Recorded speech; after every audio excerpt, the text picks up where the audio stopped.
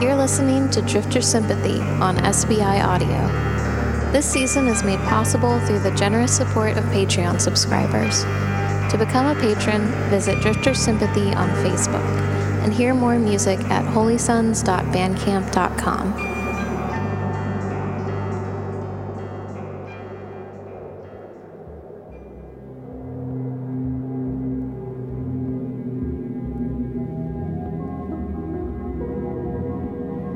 Sitting on the calendar was just an arbitrary date.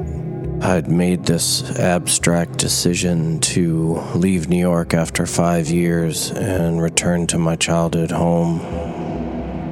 Like most things in my life, it seemed like a last-second decision, but like some kind of pearl glistening down in the bottom of the ocean. A midlife crisis was inexplicably calling me. I convinced myself that if I returned to my childhood home, it would equalize my mind, that I would be back at the beginning where I'd had nothing, and the idea of returning home after having gone out on this odyssey was just romantic enough that I could ignore the encroaching strangeness of abandoning this 23-year journey that I'd been on since I'd lived in my hometown.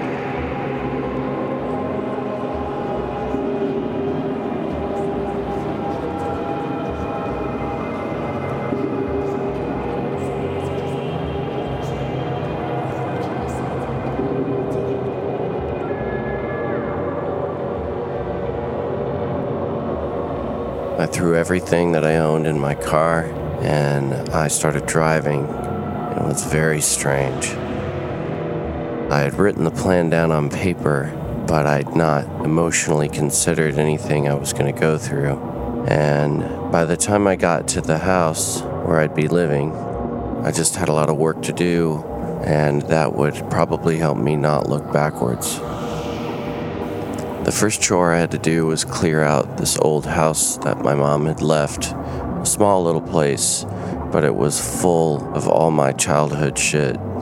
So it was like third grade homework, every baseball card I'd ever collected, my kindergarten toys, and just pictures and pictures of growing up. I was just thinking about the task at hand and probably just trying to focus. But as I was going through the pictures, you become confronted with this person that was formerly you, and you look at the child in the pictures and they are unknowing of pretty much everything and yet programmed fully to become you as you are now.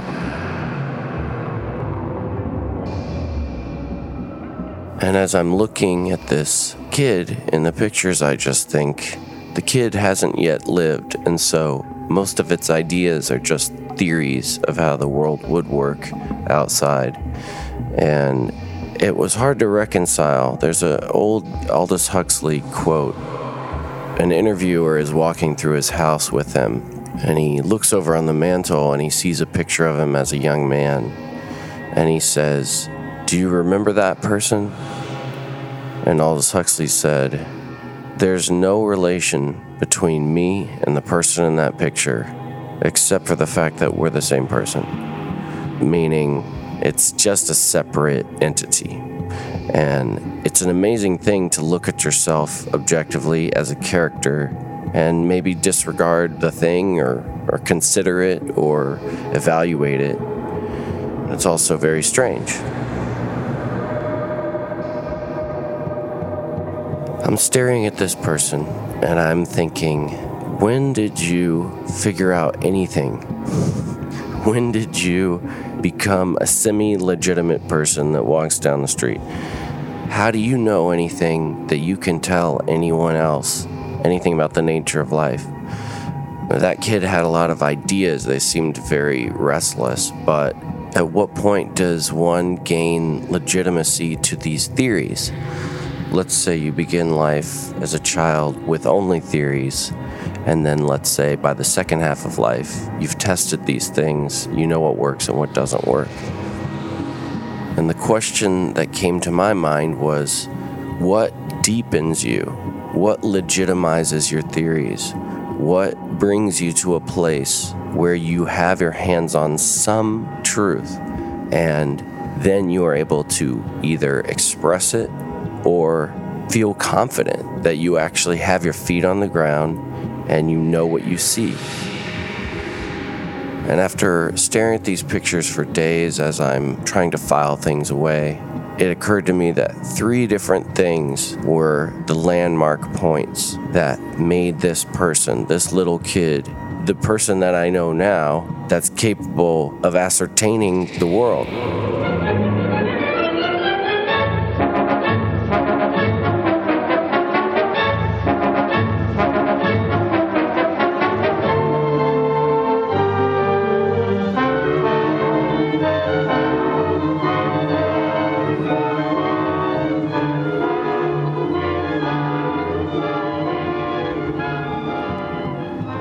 The first one is frustration. If you see an innocent face, the face of a child, they are pre-disturbed, they are pre-bothered. And if you're tracing along their psyche's development, there has to come a point where they declare that they are unhappy with the state of things. And that moment is the beginning of an artist. That's when someone says, I'm not going to live like this. I'm not going to live in total complacency. I'm not going to go to work and get tired and then come home and watch TV just to go back to fucking work again, to buy the car that takes me to work. That's an endless cycle of samsara. At some point, someone has to just burn the house down and say, no, there has to be something more than this.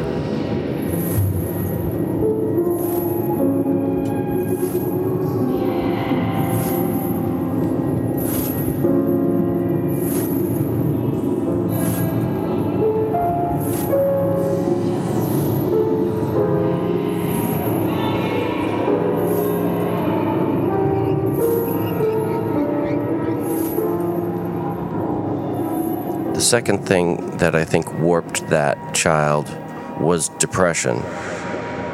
Giving their brain depth, giving their words weight, making that person have legitimate feelings and empathy. They stopped just talking and they started meaning things. And that connected their words to actual emotions that another person can understand. And I have to thank depression for making me who I am, because it slowed everything down. It stopped everything. I couldn't function, and I had to rebuild and rethink every little thing about how I saw the world and how I would use the world. So the depression and the frustration made a cocktail that mixed together and turned me into a utilitarian. At some point, I not only had to figure out how to function, but I had to figure out why I wanted to and what it was I wanted to do with my energy and my time. I was tired of being aimless. I was tired of being totally bereft of meaning. If I had to get up off the couch eventually and just make it myself, that's what I was going to have to do. It just took a long time to realize it was all on me.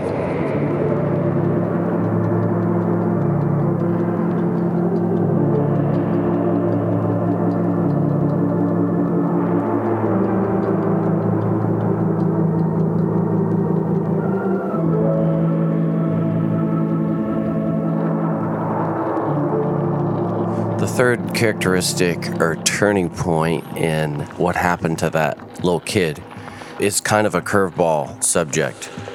I've been talking to songwriters and musicians constantly last few years, and one thing I've noticed is that a lot of artists are going through constant confusion about what they want to say. I'm sitting there listening and I'm thinking, why did I know what I wanted to do with my whole life? And the answer is odd. It's because I wanted to imitate somebody so deeply. When I saw these certain kids or people who were just at their peak and just blew by me as a kid. They could have been on a skateboard over my head off a jump ramp, or they could have been Joni Mitchell singing on TV.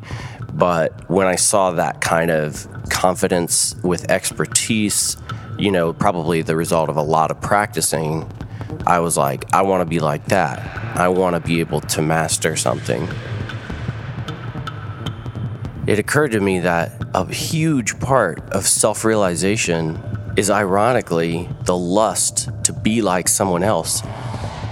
Initially, you have a hero or many heroes, and you cut yourself in that mold. And then if you're lucky, that hero gives you a mode of being, and that mode can be picked up and made into your own language. If you're lucky, they give you that. It shocked me that going back and tracing it to the source, there was this obsession to be like someone else.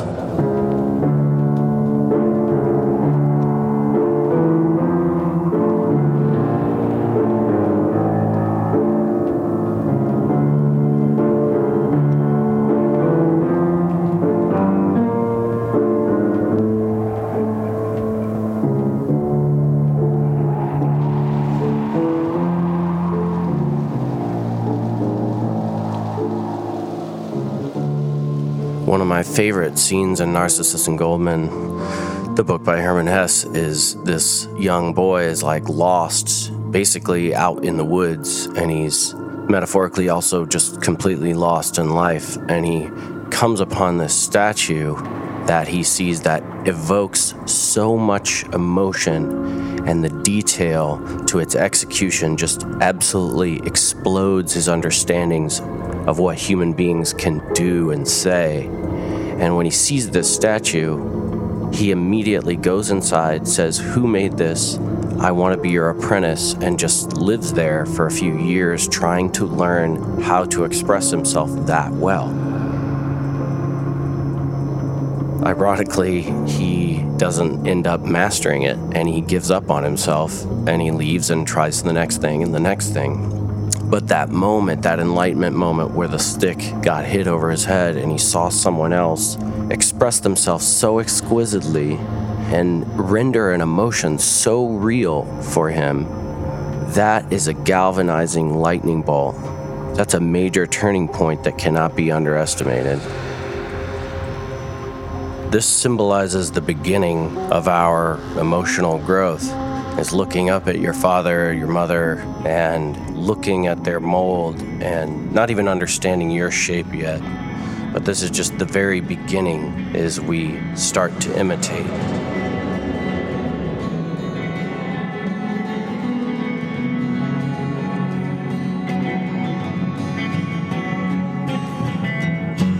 Daytime just makes me feel lonely. At night I can only dream about you.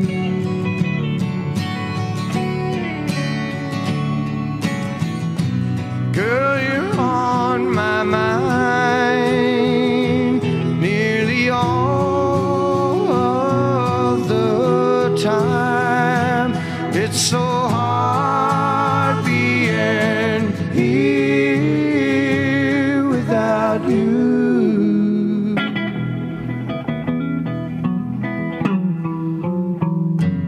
Words in my head keep repeating.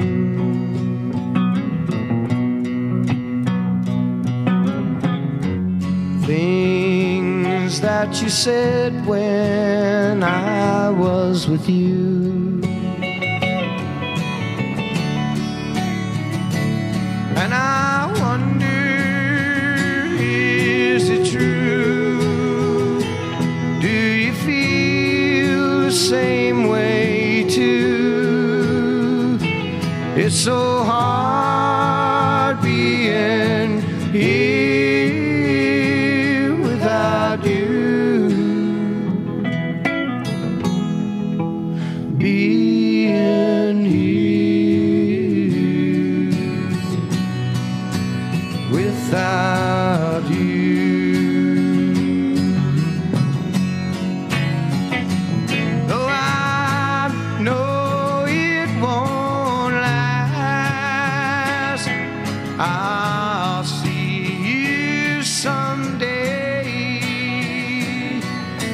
seems as though that day will come never.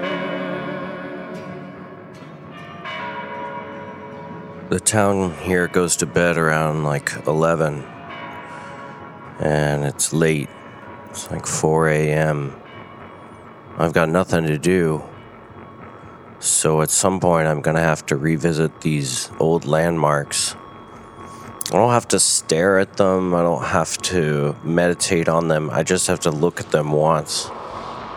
The town is so small that about 2 blocks away is Ron's old house, and I want to go see if the shack where I was kidnapped is still there, so I'm just kind of wandering down the street, through people's backyards almost like a vagrant. I get to where the shack was, and there's a different shack, or at least a newer, nicer shack, and I take a picture of it from the street in the middle of the road with all the street lights gleaming down onto it. And everything about the domesticity and the peacefulness of a small town is a bit odd because any violence or inherent dissonance is buried down under, and you have to have the eyes to see it. If you don't see it, you'll just go right by it. And like an idiot, I get home and I'm looking at the photo without ever realizing that the stairwell right next to it is the stairs that I carried my friend up to put him to bed after he'd fallen off the roof and broken every bone.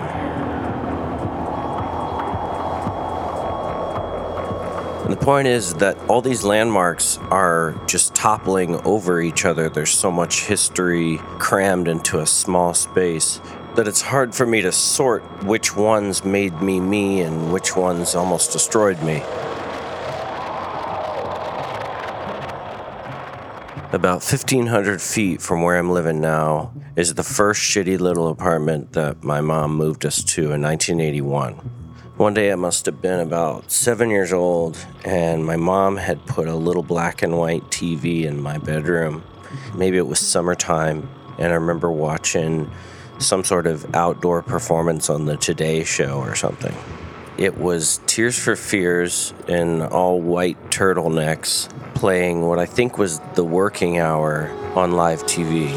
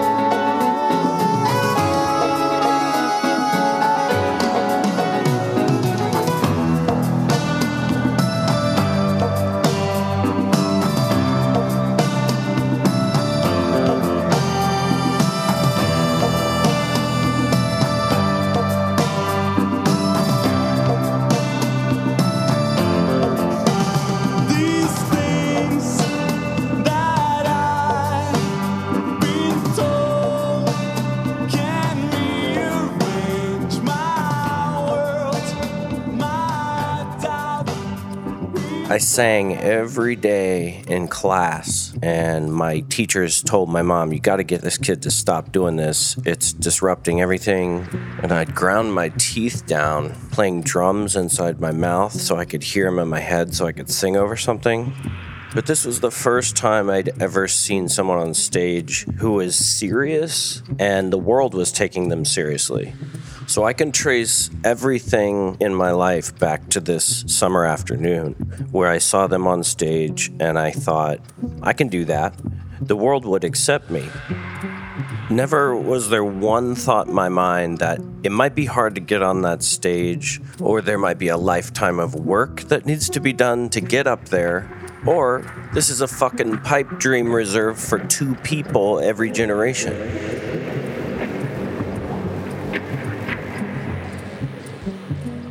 looking up to someone else has always been a core transformative experience for me. And back in the ghost town days of the 80s, there were really only 2 kids from our town that had boosted themselves out of the neighborhoods and into the eyes of the national music scene.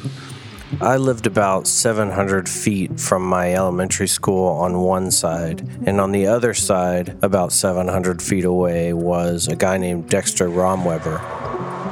Nowadays, people think of Dexter Romweber as the kind of progenitor of this duo garage band music that became the White Stripes.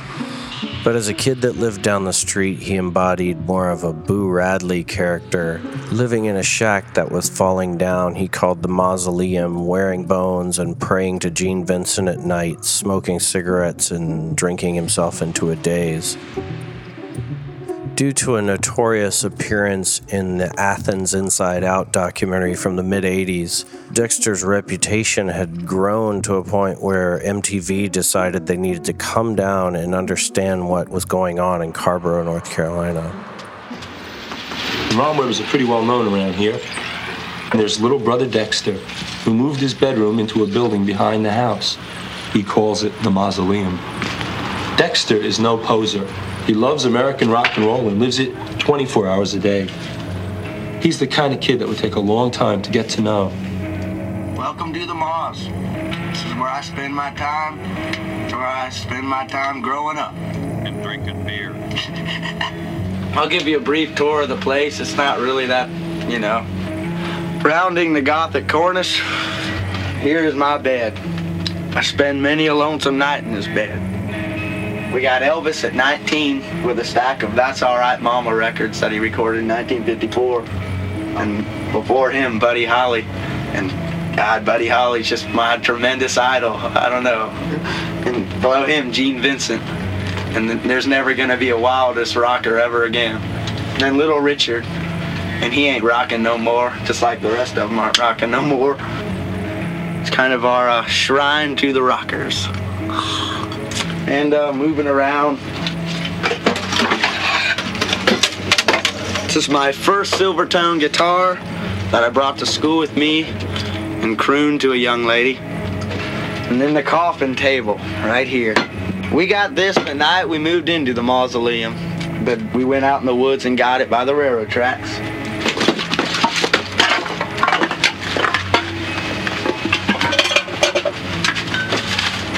Thanks for coming to the Moss. I'm always around, because this is a lonesome town.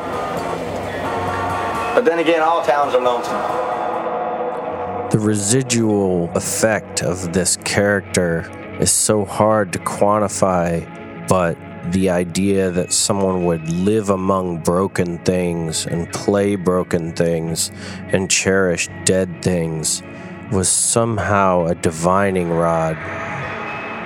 To carry yourself with such conviction, unaware of what the rest of the world is concerned with, to a level where people were speculating on your mental health, it put something on the map for a young kid who knew they wanted to give themselves to some form of freedom, not understanding what that even was yet. The other kid that appeared in town that provided a kind of blueprint for how you could use your mind to create the world of an artist was working behind the counter at the record store, and he had just started up his own lo-fi 4-track project called Bricks. Most bands around town playing music were completely content using it like a house party device. But this kid Mac had been studying the underground climate on a national level and wanted to contribute to something larger. So he ended up starting Merge Records, one of the most healthy underground labels to this day, just to initially put out his own band Superchunk. This was a massive watermark for what you could do merely with your brain in this small town. The fact that these two individuals achieved national success must have registered somewhere inside my brain, but I didn't consciously understand that that was of value.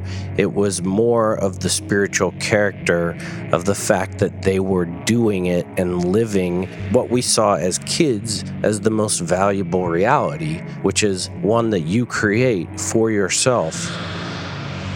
Reaching outside of our small world to other like-minded bands, one of Superchunk's early 7 inches was all covers of Lou Barlow songs, someone who had just been kicked out of Dinosaur Jr. and hadn't yet been celebrated as a songwriter in his own right.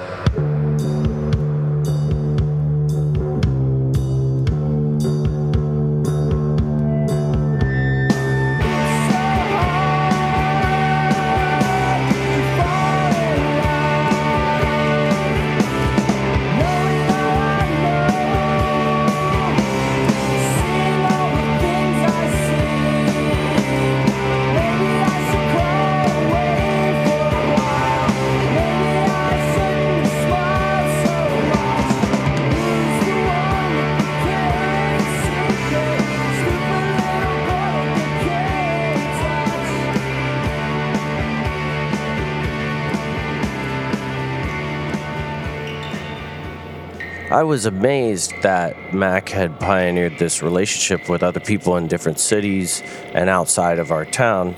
So one day I walked up to him and I kind of bit my lip and just said, "What am I gonna do, man?" I would have been like 15, he would have been like 21, and I just needed some guidance. I have tapes and tapes of songs. They have to go somewhere. They have to be deposited somewhere. So I walk up and say, "What should I do?"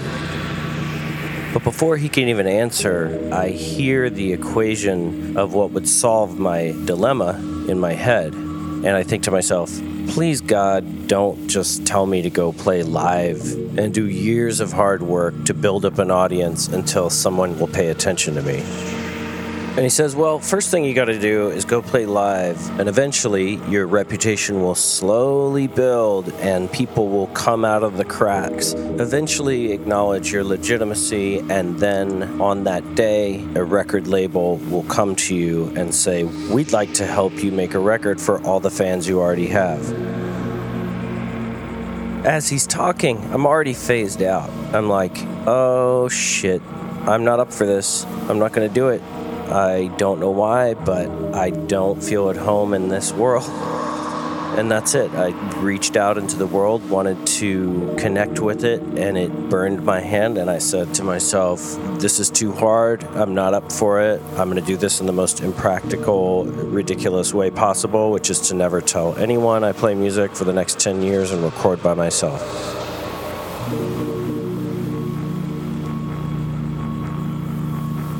It's amazing that an avalanche of pain and confusion set in motion by yourself comes back to something that was totally, seemingly insignificant. But instead of regretting it or meditating on it endlessly, I never do that. I just think I wasn't ready. I didn't want to do it.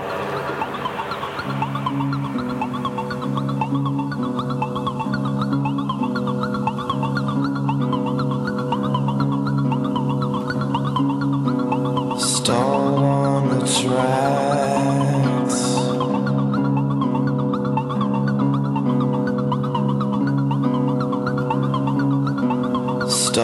on the tracks.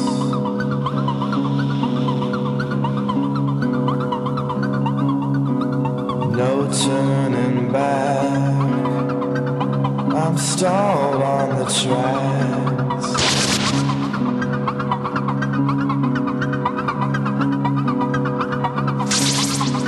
A turtle on its back.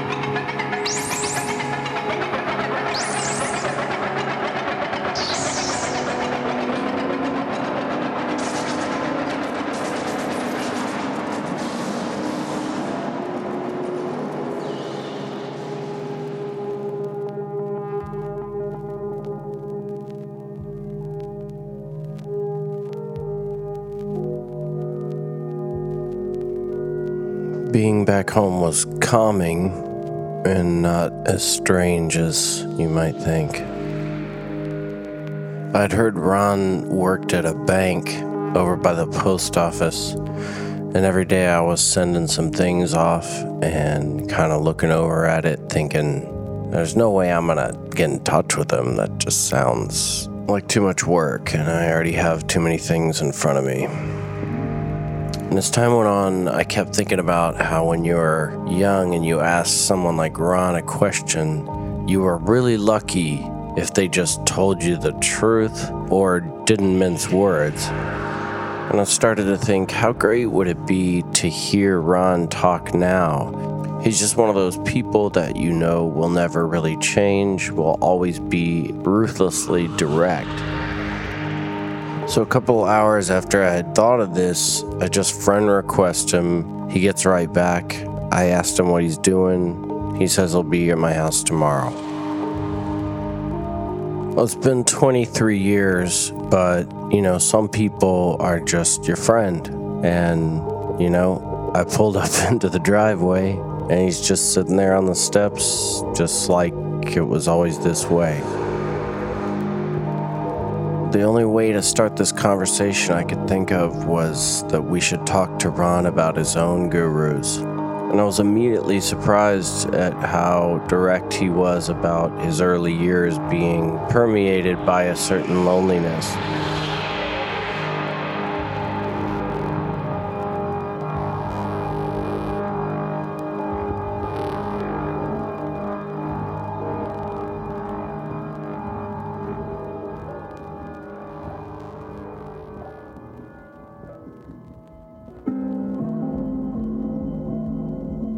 Can you hear me?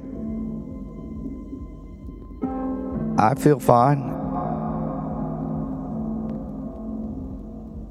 Woo!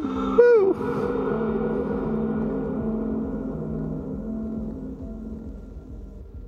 If you took me back in time, Yeah. and I wanted to understand who were the guru people for you when you were, I guess it would have been the 70s. Yeah. Just someone spring to mind? Nobody trained me. It was all trial and error. Did you identify as an outsider? Oh, yeah, I was totally an outsider. Why? Well, I had a very traumatic early childhood. I just had this idea that something was wrong with me. This is what age? Well, this is as early as like 9 or 10. And then sexual ideas I had weren't the run-of-the-mill either. So I'm like, I am not like everybody else. And so I began to learn to be quiet and hide. I spent a lot of time in high school in my bedroom with my headphones on, listening to albums and reading the liner notes. It was like very isolated. Did you identify with some imagined community out there that was also listening to Rush and stuff? No. At one point, I thought I am some kind of alien Martian that has been put here to be studied. I had moments where I thought I'm the only person like me in the world. In 1982, you thought people that were gay wanted to be women. I was like, Dad, no thoughts about women at all. I like boxing. I like fighting. I'm dirty. It's like, there's nobody like me on the world. Seriously, I was a junior or a senior in college, and I had a friend that went to college in Boston. We had been best friends in 3rd and 4th and 5th grade, and then he moved to D.C. He got more worldly, and for some reason, we kept in communication, and we'd see each other maybe once every 2 years, but we'd send each other paper letters sometime. And he wrote me a letter, and he said, come to Boston and see the world. And I went to Boston when I was a college senior and saw the world, lost my virginity. I really felt like an alien. When's the first time you met a person that confirmed that you weren't totally, entirely alone? Do you remember? Well, there was a woman, and she was probably 34 and working at the pet store, making the same wage that a high school kid is making. I suspected she had had drug addiction, and she was getting her life back together. And she worked at the pet store 40 hours a week and at a restaurant as a cocktail waitress 20 hours a week. But she convinced me that everyone was a freak and that the world is full of freaks. And back then, the drinking age was 18. I was trying to be moral, upright, please my parents, please God, I don't know. But so I was afraid of that kind of stuff. But she would take me after pet store ended at 9, she would take me to a bar. And it was kind of like the biker bar. And she would take me in there, and the whole time she's talking to me, I want you to see this person. So she kind of was like a tour guide to right here in your own town, there's people. I didn't see anybody like me, per se, but I saw that they're different people. But, I went to Boston and my eyes were open some. I was jealous of my friend and his... But you didn't think about leaving? No, I was too scared, and, I didn't know you could go out in the world and... That's the beginning of many great stories. Yeah. The Buddha, Jimmy Fallon. He went out? I'm just kidding. Oh. He went out.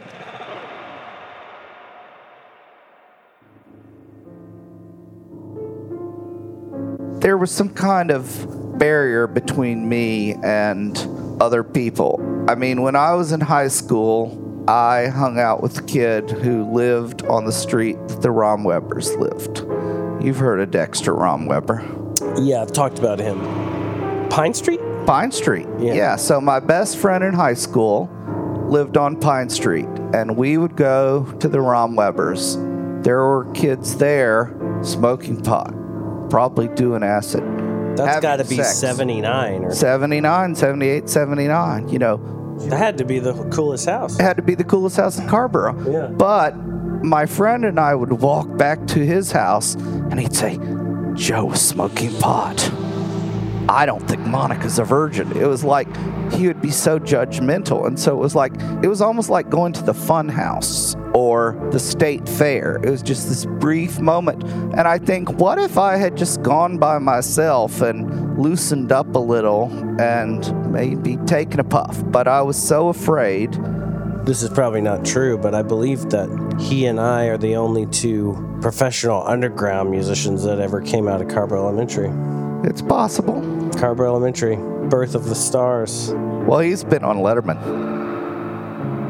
North Carolina's musicianship is pretty incredible. You've got John Coltrane, Thelonious Monk, James Taylor. I don't quite count him. Elizabeth Cotton. George Clinton. Fuck, what town? Kannapolis, North Carolina. That's insane. Did you know Nina Simone? Yeah. And Charlie Daniels. I was thinking Charlie Daniels would be Georgia. He's North Carolina? He's North Carolina born, Wilmington. You've read your books. I've read my books. Who's next after that long list? I feel like Dexter Romweber is almost next. Well, I mean, there are a lot of the almost made it's, the Connells. I guess I rate him higher. He's definitely more unique. And the Connells didn't go on Letterman? No, they didn't go on Letterman. Just from forensically knowing what you've said now, the major turning point that was maybe positive in your life would have had to have been correlating LSD with the prog music and putting it into kind of like a religion or something. Oh, yeah, that's exactly. I can't believe you... Well, you've already exposed, you didn't have a friend group that taught you anything, so you had to have built your own thing. Yeah, well, I did. I have a cliche that I use in sort of a justification for being an outsider, but I used to say a group of friends is neither. It's like it's not a group and they're not friends, but the outsider thing, I never identified myself as an outsider, but I think that's a better, it's funny, it's so much nicer term than freak. One of the most hurtful things I remember experiencing is when people would call me a freak with that certain tinge in their voice, like, you're worthless. I know it. And the older I get, the more, I know that it wasn't just in our imagination. I mean, the freaks get lynched. The weak get lynched. Why do you think you didn't go back to Boston? Well, I have been back twice, but just for So a you've had visit. sex 3 times? No. Oh, no. I actually did have sex the second time I went to Boston, but after I went to Boston, I realized I could have sex in Raleigh. I kick myself, though, too, because I should have done something. There were things that went on at school, but I already felt like I'd been rejected. So I wasn't going to participate. I did not go to graduation. I did not go to my high school graduation. I never bought a yearbook. I was like, as soon as I can, I'm gone. I'm done with this. You went straight over to the pet store. I was already at the pet store. I did start following the dead. That's a major turning point. That was a major turning point. Because you're traveling, you're meeting freaks. You're meeting freaks. It's a positive environment. Yeah. Well, that came from music and acid. The second time I saw the dead, it was Carter Finley Stadium, where we saw Pink Floyd. I mean, I saw the Rolling Stones there, but Steel Wheels? Steel Wheels. I was there. The second time I saw the dead, I tripped.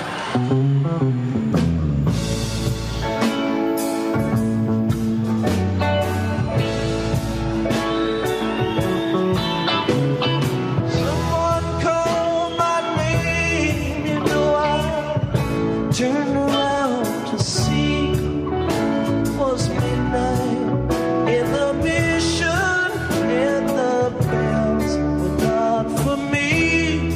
Come again. Walking along in the mission, in the rain. Come again.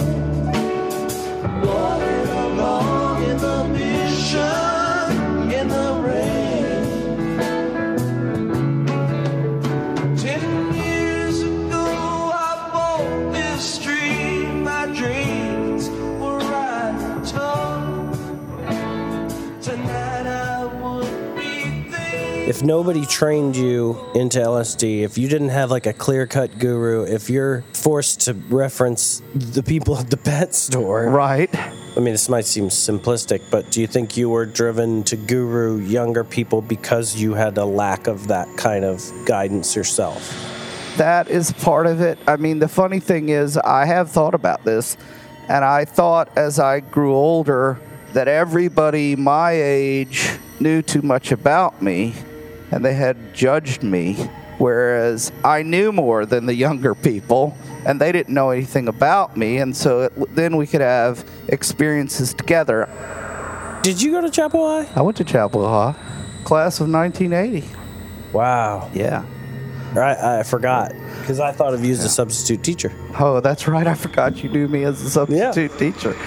A lot of people now would say, like, class of 1980, that's gotta be a pretty high tide of toxic masculinity and like conformism, conformism. I'm just trying to picture your world, and it's ironic that for me to be at the same high school and feeling the same way, I would probably skip school to come over to your house to find something in someone else that you didn't get to have. You didn't get to have somebody that was older and gave them like a safe place to be their strange self, right? Or whatever. Yeah. That would make sense that you would be driven to create that for yourself and other people, almost making up for lost time. Right. That's pretty accurate. When I read about age of suicide and suicide action, and I think, 15, 16, 17, 18, I thought about it sometimes. Yeah. What's the point of living? What if I climbed on the top of Granville Towers and jumped off the roof? I thought, but what if I lived? But I was like... You're scared to do that, too. Scared to do that. everybody has those alien feelings. I mean, The Man That Fell to Earth. Which I've still never seen. You've never seen And it? I love David Bowie. The first half is absolutely amazing. Nothing you have seen or heard about David Bowie will prepare you for the impact of his first dramatic performance in The Man Who Fell to Earth. One of the few true originals of our time. You're really a freak. You're an alien!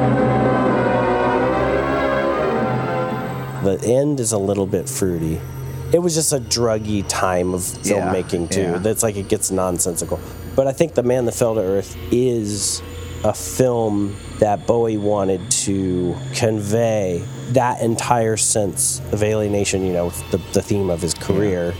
They asked him once if he really, you know, thought he'd meet the aliens one day, and he was like, I have no interest in that. For me, that it only ever represented spiritual search. I tend to have just used the idea of the alien or the otherness of beings to pinpoint a sense of isolation or alienation, which is slightly, you know, sort of more of a psychological thing. And they became ciphers for that. But the idea, you know, is the life on Mars. I could care less. When Bowie died, I think one reason why people were so sad is because he actually represented a friend, right? A brother that also felt alone. Yeah. You wish and wish again. You've tried so hard to fly. You'll never leave your body now. You've got to wait to die.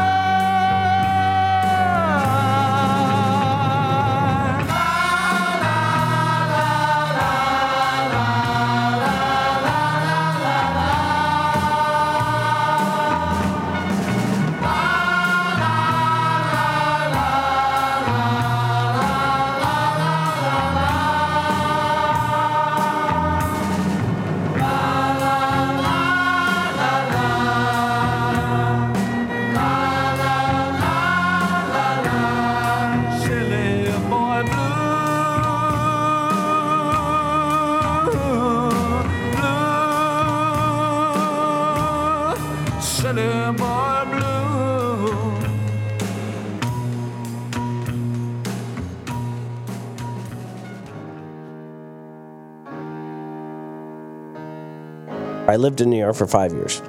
So when you're in New York, there's this beautiful thing that happens. You accept and you acknowledge that you will never play a role in the history of this city. Right. That it will outlast you. Yeah. And you are immediately anonymous, which is an amazing thing. Right. The total opposite of a small town like this. Right.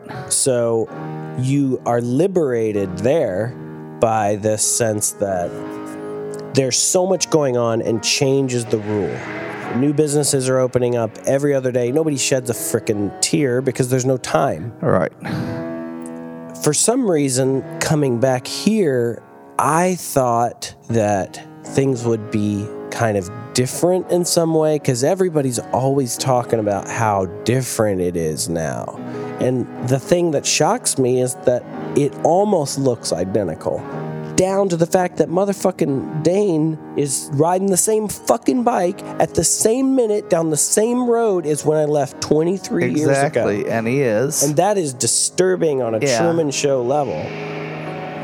I thought that these kind of shitty little sidewalks that I'd memorized every crack in and every little bench that I'd sat on when I waited for my mom to pick me up at school would be replaced, but they are still the same bike racks. Oh, yeah. And the same curbs. Nothing has changed.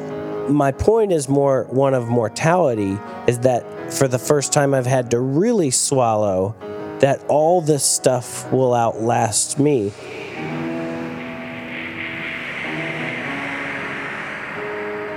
At Carver Elementary, the red benches that I ground up with my skateboard, they didn't replace those. It's all the same. It's been 23 years since I lived here. That means that bench is going to be here after I die. on the one hand, being in New York, you are provided this constant illusion that activity is occurring at a very fast rate around you, so you must be getting something done. It tells your brain that you are accomplishing something when you may have just taken the subway from A to B and then got tired and went home. Coming home and having to see these artifacts that are actually just wooden, like a bench is just wooden. Oh, right. It's not even concrete. Yeah. It's a malleable piece of shit. The rain hits it every day. How is that thing outlasting me? But I am old now. That was my first grade bench. Yeah. And so I'm just saying it forces me to swallow that I really don't have that much time left, but that these shitty, inanimate objects are more permanent than me.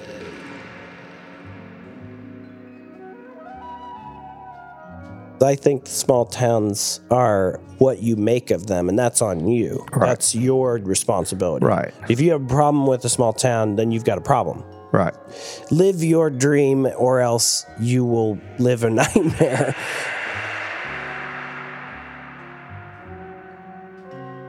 The revelation is that I can't believe such stupid things are actually living a more profound life than me for many people. No one's going to remember me at Carver Elementary. The teachers are gone. No. Yeah. I only went there for 6 years. Right. Yeah. That seems like a lifetime when you live here. But then once you come back, you're like, I am like this fallible thing that will just be washed away. Yeah. Is that bad? Well, these are the moments in your life where your fantasy world melts away. You know, just like you said when you take acid. Yeah. The world will melt away. It does. You're presented with a more permanent truth. Yeah. Something that persists throughout the eons, you know, not just a fucking bench. You make art, music. I mean, when I was young, I thought I was going to argue a case before the Supreme Court, and it was going to be like Brown versus Board of Education. Like, people would refer to it from then on. But, I mean, Mozart's lasted more than 100 years. I mean, it is possible to outlive a bench. You're empathizing with the quest to become more than mortal. More than mortal, Yeah. Which is an assumption that I made when I heard Tears for Fears in that apartment in 1984. Yeah. That little boy in that room thought, I can be like that. I will make the world in that image. I will make the world understand that I, too, have this ability. And when that idea gets put in your brain, you manifest it, or else you spin off into hyper disappointment and depression. Yeah. So there's a seedling moment. And I mean, I think we're surrounded by a lot of people that don't have that moment. Right. That don't have a seedling moment. Right. They don't even have a vision for themselves. Some ways that's the DNA of a small town, I guess. Yeah. You know, it's like fucking Mayberry. There's a fireman, and at 2 o'clock, like the Truman Show, he comes out of his door and he waters his plants on Saturday. It's like robots. Yep. I mean, this is what we would have talked about on Acid 25 years ago. Oh, yeah. There's really nothing you can do to escape the four walls of this life. You know what I mean? No, there's not. And if you tell yourself there is, you're either going to be smashed down by the humbling earthquake of truth at some point, or you're going to live in a fucking crazy fantasy world. Or, I mean, you're going to drink yourself to death because you realize this is not possible. Right. Your childhood dream will not be realized. Right. So it's like you sort of pick your poison. Yeah.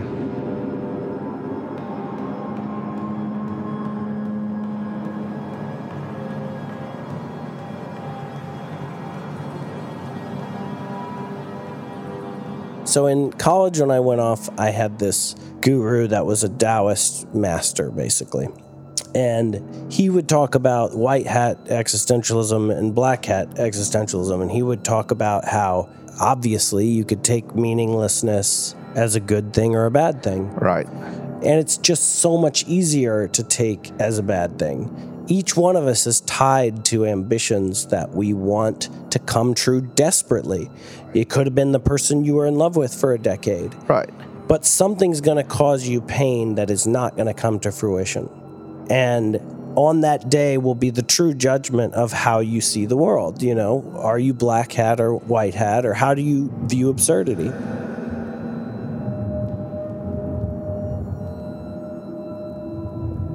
Where do you think you fall on that spectrum? Do you think you're essentially a positive person in the end? I do. I get happiness and fulfillment from others, but I also get happiness and fulfillment from not caring about others. You know, walks in the woods with my dog on Sunday morning when the sun's coming up and a woodpecker flies by or a fox or something. Things in my life, including loneliness, led me down the path that I'm on, but then, you know, I'm living at my house, which I like. So I'm 85% white hat. I have a little darkness.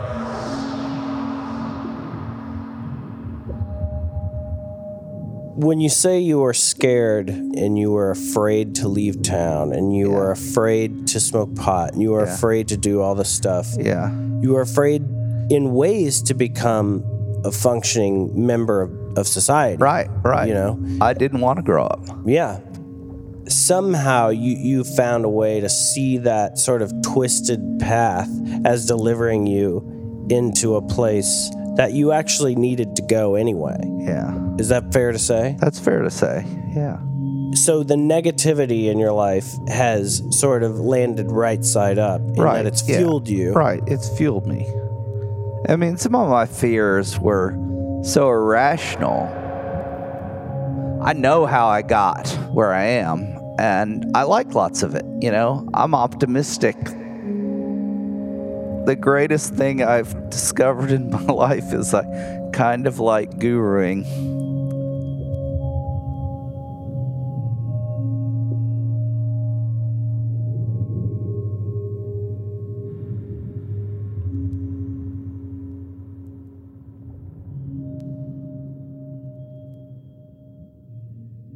I almost remembered everything. Yeah, you're pretty good. Pretty good. Yeah. Wow. You haven't smoked as much pot as I have.